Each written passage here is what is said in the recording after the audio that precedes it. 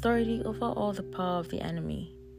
Luke chapter 10 verse 19 says, "Behold, I give unto you power to tread upon serpents and scorpions, and over all the power of the enemy, and nothing shall by any means hurt you."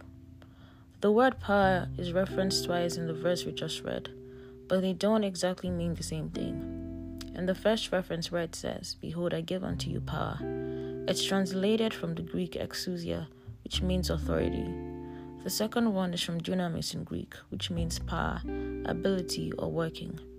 Jesus gave us absolute authority over the power, ability, or workings of the adversary.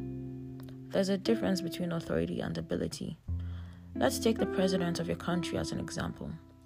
In his personal capacity, he can't withstand the army of his country, but he's got the authority of the state behind him. When he exercises supreme command and control over his armed force or the military, they have to comply.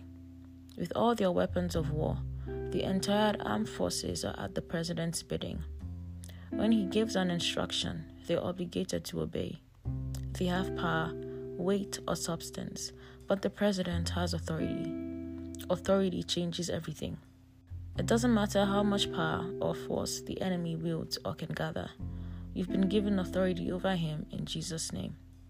The Bible says his name is high above all other government and authority and power and dominion, and every title of sovereignty used either in this age or in the age to come. Ephesians chapter 1 verse 21, the WNT version. Hallelujah.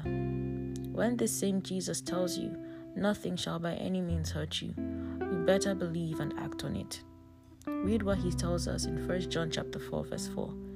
"Ye are of God, little children, and have overcome them, because greater is he that is in you than he that is in the world." Glorious news. No wonder the psalmist affirmed, "The Lord is my light and my salvation. Whom shall I fear? The Lord is the strength of my life. Of whom shall I be afraid?" Psalm 27 verse 1. You have nothing to fear in this life. Reign and rule in the name of Jesus every day. Hallelujah.